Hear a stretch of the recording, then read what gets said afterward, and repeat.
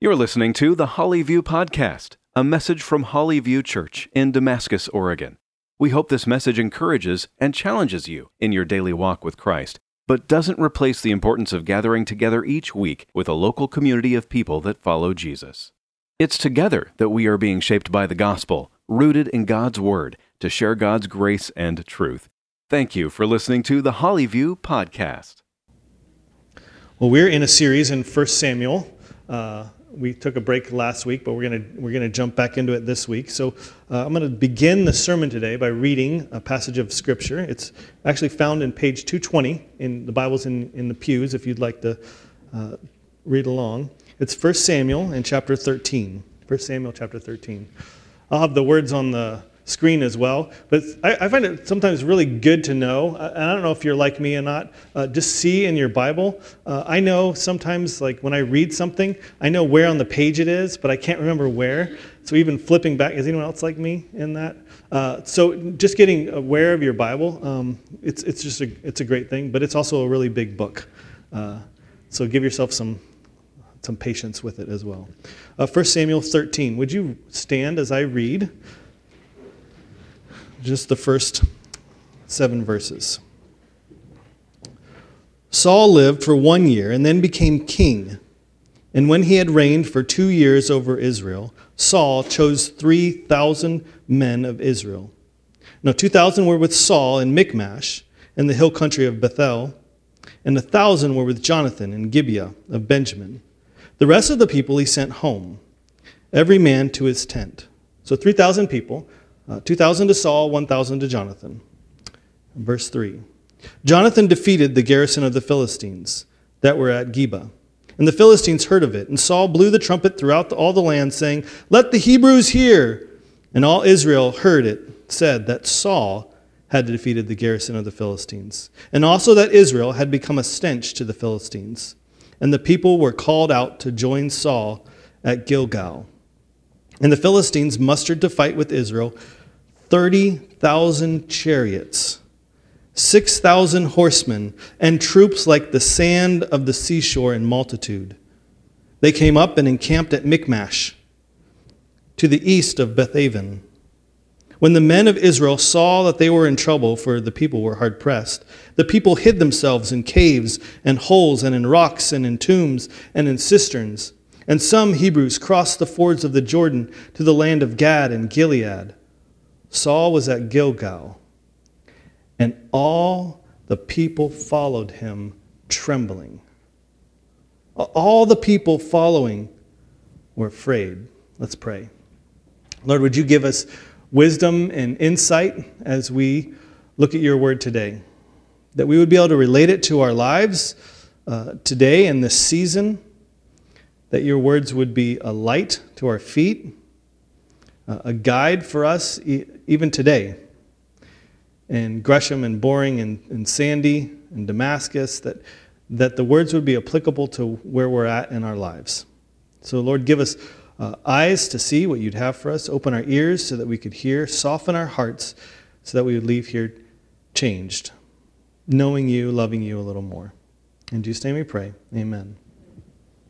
Well, the people were, you can have a seat, unless you wanted to keep standing for the rest of the sermon. The people were afraid, they were trembling, and so they ran away, they hid everywhere they could, and some people even ran even further away.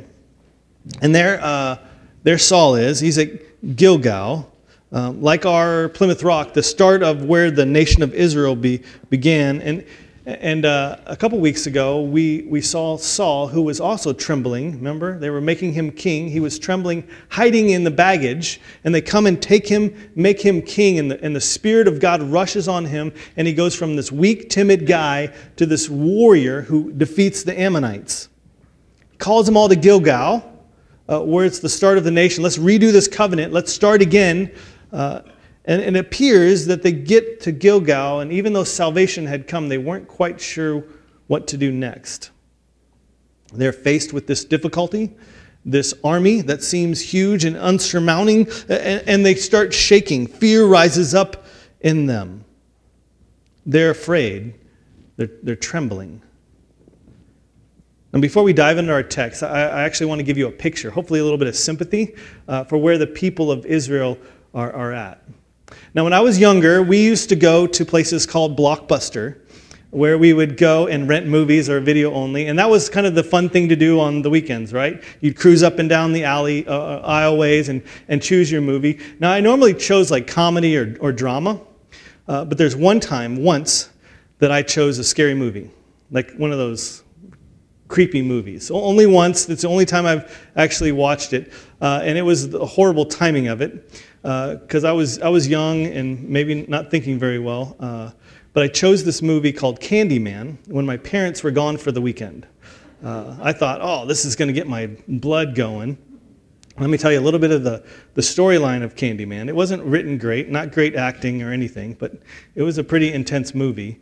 There's these two young ladies that are seeing like all these murders happening in the ghetto of Chicago, and they trace it back to this urban legend of this guy named Candyman. Now, Candyman was supposed to appear, if you say his name 5 times in a mirror, he would appear and then chase you down and kill you. So picture with me, I'm in my house all by myself the weekend, parents are gone, I've rented this movie, I turn the lights all off because I really want to experience it. I stick the VHS tape into the player there, and as soon as I push play, I can't stop. Like, I'm frozen in fear. Like, I'm on the couch and it's going to run the whole thing through because I'm just like terrified to even get up. The two girls who are trying to see all this thing and tracing this urban legend, I even remember them looking in a mirror and saying his name Candyman 4 times, and I'm thinking, no, what are you doing? Don't say it a 5th time. Don't say it a 5th time. What are you doing? And guess what?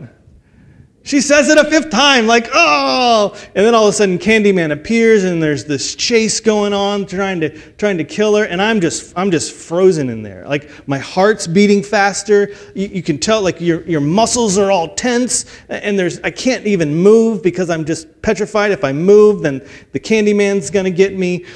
Finally the movie's over, but my heart's still racing fast, and you would not believe how many mirrors we had in our house. All by myself, I'm walking along and going, I'm not going to look. And just so you know, there is a mirror in like every bathroom. So if you have to go to the bathroom and you're petrified of mirrors, that's a terrifying thing. So having to sneak down and not look in the mirror. Wow, it was intense as that fear in me started rising up. And something was happening inside of me that I didn't even know. See, blood was like pushing through one part of my brain that controls like the emotions and the fear and like the reaction part, and it was actually shrinking another part of my brain where the logical responses come from. Now, I know that people don't just appear through mirrors, but for those next couple days, it sure seemed real. I would be terrified even going to the bathroom, walking past those mirrors. I was trembling. I was shaking, just like those people of Israel were trembling. Not at Candyman in the mirror, but at this huge group of Philistines that had gathered together to do them harm. Now, fear does funny things in all of us, doesn't it? It makes us see the world differently. It makes us perceive things differently. It makes us react and respond in ways sometimes we wouldn't even care to choose. And fear, if left unchecked, will distort our kingdom thinking. Fear, if left unchecked, will distort how we perceive the world and how God wants us to see the world. It often causes us to freeze or flee or fight. We know that. But it also changes the way we perceive things and the way we perceive God asking us to do and what He wants us to do. So the question is, well, how does fear distort our kingdom thinking? And I want to look at our text today, and we'll see three different things. Now, 2 weeks ago, in chapter 11, the Spirit of God had rushed on Saul, who was trembling. He was afraid in the baggage. And as he rushed on Saul, he made him like courageous, wise. He had this community around him, and he beats the Ammonites. This enemy that was attacking and threatening them. He beats them. Like, This little army of a terrified people, all of a sudden with the Spirit of God, man, they're victorious in that. So Samuel calls everyone, hey, let's go to Gilgal. And if you remember Gilgal, that was the place like a Plymouth Rock or like the Alamo or some place where it's the beginning of the nation. We read about it 2 weeks ago. He calls all the people back to Gilgal, and there he gives them the speech that we'll see in chapter 12. And I'm just going to summarize the speech in chapter 12, and then we'll get to chapter 13. In chapter 12, Samuel is there, or Saul is there, and he calls all the people, Samuel is there, and he calls all the people. Saul calls all the people there, and Samuel gives this speech to the people all at Gilgal. And he says, look, you've rejected the Lord. You've said you want your own king, and look, now you have your own king. We're starting again. We're renewing the covenant that you have broken, but now God is gracious enough to call you back into this covenant. But now you have this king. Okay, you shouldn't have had the king, but that's okay. Now, if the king would just turn and follow the Lord, it will go really well with you. But if the king rebels, if the king turns from the Lord and does his own thing, it's going to go really bad for you. And in fact, you have a say in this too. If you walk with the Lord, it's going to go well. But if you turn your back to the Lord, it's not going to go well.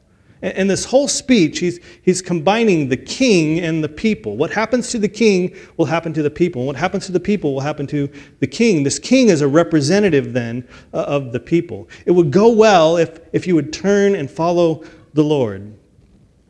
Well, they don't. Not surprising. Then we get to chapter 13. In chapter 13, we'll see this anatomy of fear.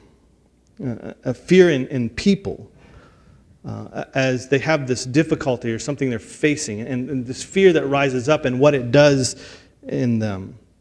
We're going to see three things. But first I want you to look, if you have your Bibles open, look at verse 3. This is something just to notice right off. If you notice in verse 3, it says that Jonathan, with his less number of people, remember he only has 1,000 people, he ends up beating a garrison of Philistines. Hey, first little victory. That's great. And then it says, though, that Saul, he blows his trumpet, lets everyone know that Saul has defeated the Philistines. And you're thinking, well, no, it's Jonathan that's actually defeated the Philistines. Saul, you haven't done anything, and you're taking credit for that. Number one, what a horrible dad. Give your son credit. He's the one that beat him. And it's not quite the king. It's already got questions of like, is this the king we really want that's really going to protect us and go out and fight against us? Well, the Philistines respond to that little skirmish and the Israelites beating them, and they are like, great, you want a war? Here we go. Verse 5. It says, and the Philistines mustered to fight with Israel 30,000 chariots and 6,000 horsemen and troops like the sand on the seashore in multitude. They came up and encamped at Michmash to the east of Beth-aven. They get this huge army in response. 30,000 chariots. Now chariots, we all know what they are from the movies, but they're like these little wagon things. Sometimes with one horse, sometimes with two horses, usually big enough for two people on them. Sometimes they would have like spokes in the wheels that would cause damage, or they'd have somebody shooting an arrow up the top. I think in present day world, it would be like a tank. If you had two horses and a big thing, it would probably almost be like an SUV, the size of that, or something maybe even a little bit bigger. Now picture 30,000 SUVs. How big is that? It's huge. I mean, even if you just had 3,000 SUVs, try and picture 3,000 SUVs all packed together. You're creating some bottlenecks, aren't you? Like just to get through different places. Now in your Bibles, if you have like an NIV or some other version, you might have a little note at the bottom of your Bible that says some earlier manuscripts have 3,000. So 3,000 chariots or 30,000 chariots. And I'm going to tell you, so there's maybe a copyist error. The numbers there's just a little dot or something that could have been off, but the truth of the matter is if it's 3,000 or 30,000, it doesn't matter. And I'm going to tell you why it doesn't matter in just a minute. So even if you had 3,000 chariots, thinking how 3,000 SUVs parked in our property is huge. It's a huge area. To me, it feels like it's like McDonald's, billions and billions and served. Like, yeah, we get it. It's a lot of hamburgers you've served. This is like, yeah, this is a lot of chariots, even if it was just 3,000. But can you imagine 30,000 chariots? Huge, overwhelming. Now, these chariots, it might seem simple, but these chariots had wheels. And so to use a chariot, you would need pretty flat grass or flat area, right? You think if it's too rocky or too hilly, it might not be the best to use a chariot. So you need some flat ground to be able to function. So 30,000 or 3,000 doesn't matter. You can hold both of those in your mind if you can even picture 3,000 SUVs or 30,000 SUVs. This brings us to our first point in the anatomy of fear. Here's the first point. Fear leads you to exaggerate reality. Fear leads you to exaggerate reality. See, the people were trembling because of this incredible army. I mean, all these chariots, horses, like 6,000 horses. I mean, that's a lot. And men like the sand of the seashore. They want to kill you. That's terrifying, isn't it? I mean, that's what you're feeling. But let me show you something. Let me show you a picture of Michmash. Remember Michmash? That's where they are. Michmash. Let's see if your brains can spot the problem here. Can we get that picture of Michmash? What do you see as your brains are picturing? Now, we've just said this army of like 3,000 or 30,000 chariots, 6,000 horses, men like the sand of the seashore are all like Michmash. Michmash here. So where are you putting 3,000 chariots here? Where are you putting 300 chariots? Is this a place you want to go horseback riding? How about sticking 6,000 horses in this area? Does it matter at all that they have even one chariot if this is the landscape? And we're going to see next week in Anatomy of Faith how one guy, Jonathan, he scales these walls and ends up winning. But right now, the people of Israel are petrified because of this huge army in this area. See, fear exaggerates the reality and your perception and what you see. You assess the world in a completely different way. Your body sends more blood to that emotional part of your brain, and so that you're feeling all these things, and your logical brain starts shutting down. So even, it doesn't matter if this is the area. There's 3,000, 30,000 chariots. What are we going to do? The fear is overtaking them, so they exaggerate the reality. Now, people, they don't walk through mirrors. I don't care how often I say Carter, Carter, Carter in my mirror. Carter is never going to appear in my house. Right? I mean, you haven't yet, but I haven't said your name. Maybe I'll try. But it's the reality of, you can say something in the mirror, but I know the truth. But that fear starts gripping and rising up in me. And so that I don't understand and I don't look at the world as it should be, but I exaggerate reality. I think we've all done this, haven't we? You get a little bump on your arm, a little rash somewhere. You start, I wonder what Dr. Google has to say. Oh no, I'm going to die. You go to an appointment and the doctor runs some tests and says, we're going to get back to you in a week. And in that week, where does your mind go? If it's like me, it just starts taking off running because that fear is starting to exaggerate reality.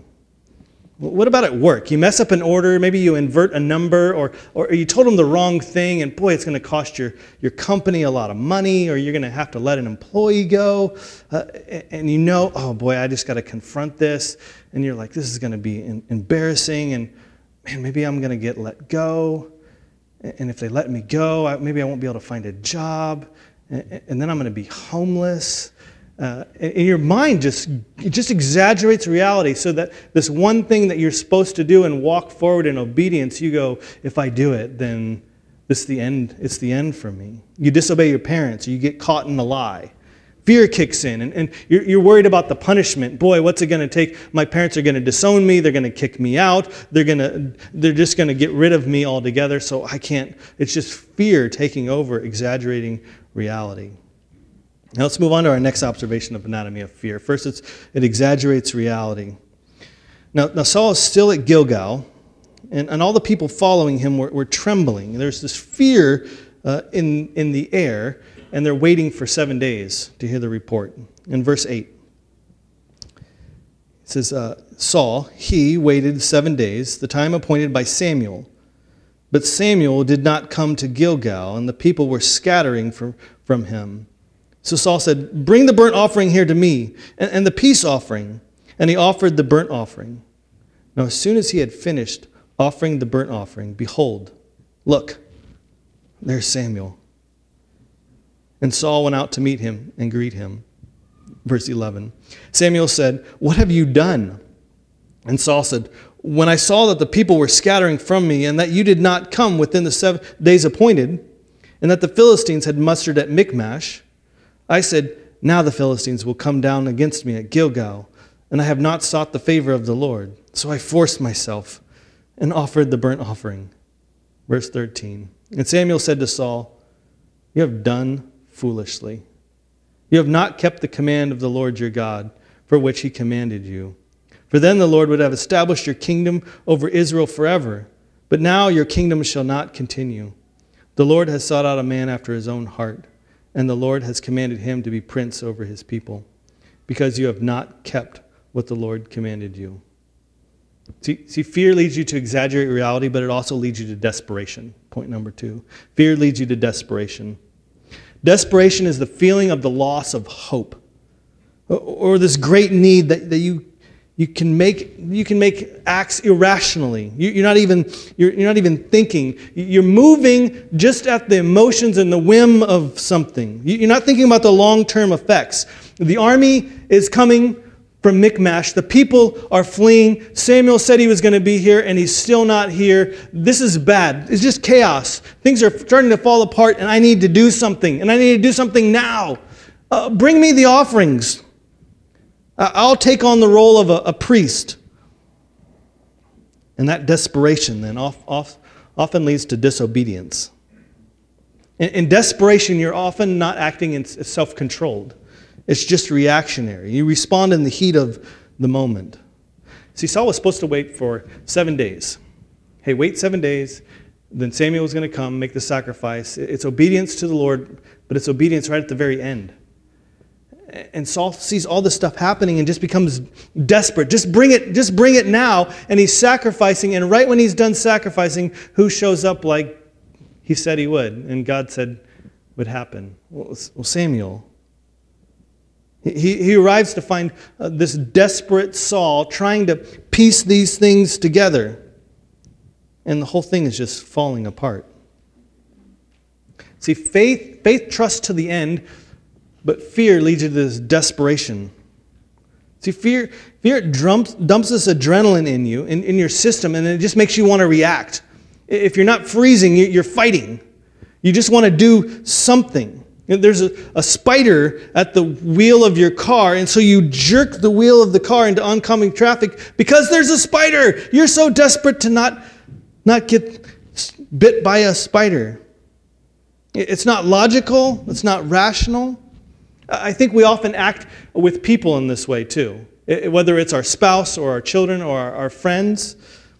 We're afraid of something, and so we act out of desperation. It might not be rational at all. We're trying to convince them of ways they should go, and we're just responding.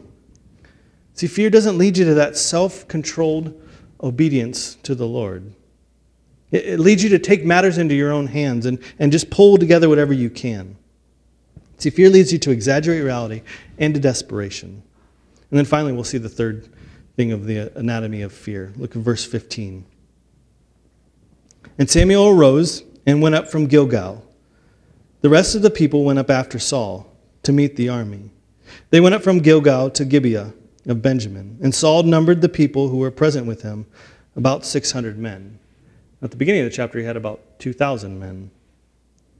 And Saul and Jonathan his son, and the people who were present with them, stayed in Gibeah of Benjamin. And the Philistines encamped at Michmash. They haven't moved anywhere. And the raiders came out of the camp of the Philistines in 3 companies. One company turned towards Ophrah, to the land of Shual. Another company turned towards Beth Horon, and another company towards to the border that looks down on the valley of Zeboim, toward the wilderness. Now there was no blacksmith to be found throughout all the land of Israel, for the Philistines said, "Lest the Hebrews make themselves swords or spears." But every one of the Israelites went down to the Philistines to sharpen their plowshare, his mattocks, his axe, or his sickle. And the charge was 2/3 of a shekel for the plowshare and for the mattocks, and 1/3 of a shekel for the sharpening of axe and for setting the goads. So on the day of battle, there was neither sword nor spear found in the hand of any of the people with Saul and Jonathan. Well, but Saul and Jonathan, his son, they had them. And the garrison of the Philistines went out to the pass of Michmash. See, the third thing we see, the anatomy of fear, is that fear leads you to have this like victim mentality. Fear makes you focus on your circumstances, what you don't have, how it's bad off for you. Fear makes you turn inward and just see, oh man, I've got it worse than everybody. It focuses on your attention on the wrong things, and you end up counting the wrong things. See, the Philistines had found a way to handicap the Israelites. Okay, we're not going to give you a blacksmith, so you can't sharpen any of your swords or anything, and we're going to take those away. And it was really to instill fear in them. We have no weapons. So when the battle would start, there's no weapons with them, except for Saul and Jonathan, 2 swords. 2 swords against this huge army. How are you feeling? You're afraid? They got all this army, and you've only got 2 swords. Well, at least that's what you've counted. That's what you're relying on. Do you remember just 2 chapters back? Saul, the Spirit of God rushes on him, and he beats the Ammonites. The Ammonites, I'm sure they had a bunch of weapons as well. Do you know how many swords it said the Israelites had? It doesn't mention it. It doesn't mention it at all, because it doesn't matter. God was on their side, so it didn't matter if they had 1 sword, 2 sword, or 1,000 sword. God, the Spirit of God was rushing on them, and so God won the battle for them. It didn't matter how many swords were there. They didn't even count them. It's not even mentioned in the story. And yet here, when we're afraid, we're counting the swords. There's 2 swords. If you had 30,000 swords and you were up against the Lord Almighty, God all-powerful, who would win? 30,000 swords or God? God. If you have 2 swords and God on your side, who wins? You win. God is on your side. You're counting the wrong things. He's counting the people. Oh, we have less people. We're poor us. We don't have enough swords. They've done this to us. But that's never been a problem before when the Lord has moved and acted. Because fear, it leads you to this victim mentality. It makes you feel like, I don't have what that other person has. I can't do it. I really can't talk to my neighbor about the Lord or my family about the Lord. I don't have all the right answers. I've never been educated, so what can I do? It makes you a victim. Maybe you've been hurt in the past and you're afraid of putting your heart out there again. But what if I get hurt again? And so fear makes you go, boy, I wish I had all those cool relationships that I see out there.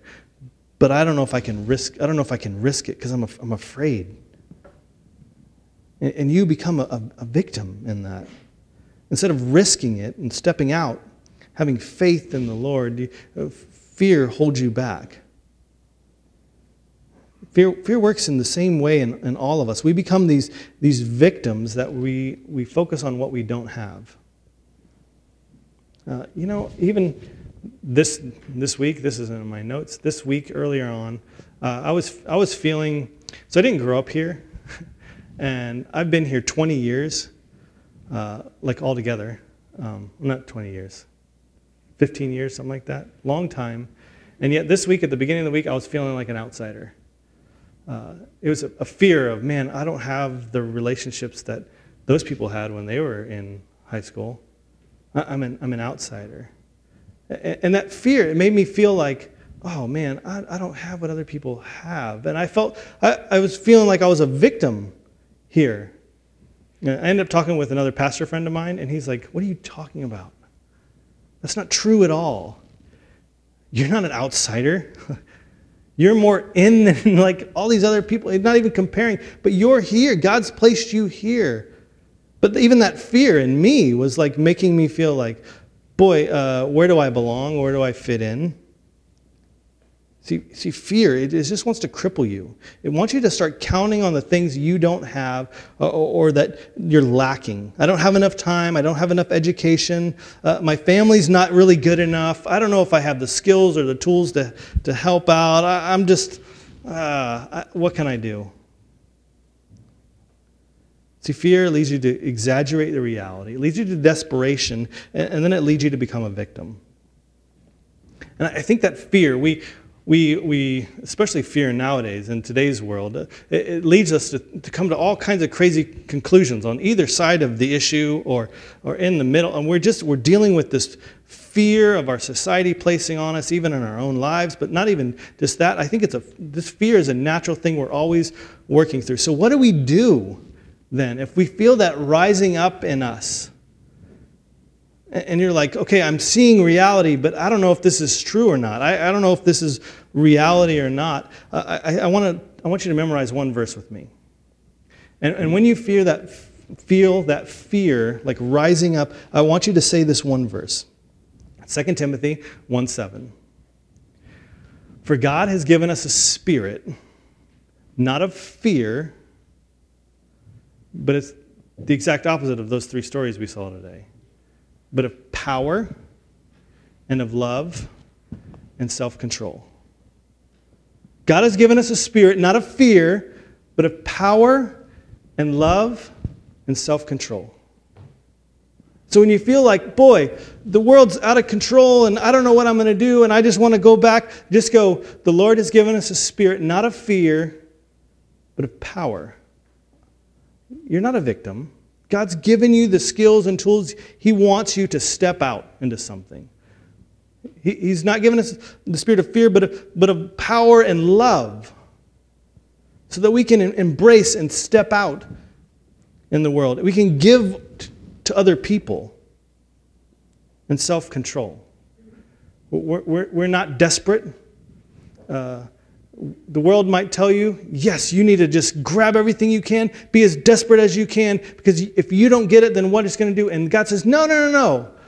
He hasn't given you a spirit of fear, but of power and love and self-control. Okay, will you say that with me? For God has given us a spirit, not of fear, but of power and love and self-control. One more time. For God has given us a spirit, not of fear, but of power, love, and self-control.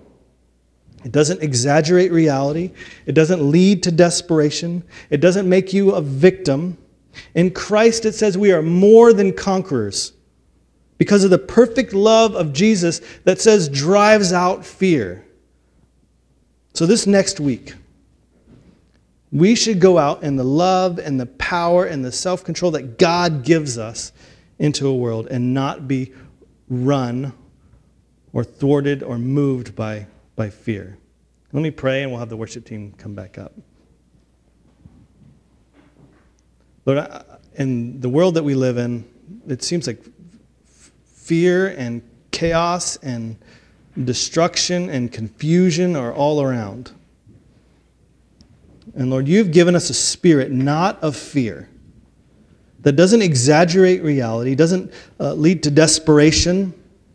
It doesn't make us victims in this world. But Lord, you've given us a spirit not of fear, but of power to be able to step in to areas, even when we need to risk, that we wouldn't shrink back, that we would be bold in our faith and our love for one another. That we wouldn't be people of desperation, but that we would be people of self-control. That we wouldn't respond and react to the world out of fear, but that we would intentionally and purposely live in obedience to you. And Lord, that our love would shine forth in a dark and dying world. In Jesus' name we pray. Amen. You've been listening to the Holly View Podcast. Please join us for our worship service every Sunday morning at 10:30. We're located on Southeast 257th Avenue, just off Highway 212 in Damascus, Oregon. And you can find us online at hollyviewchurch.com. Thank you for listening to the Holly View Podcast.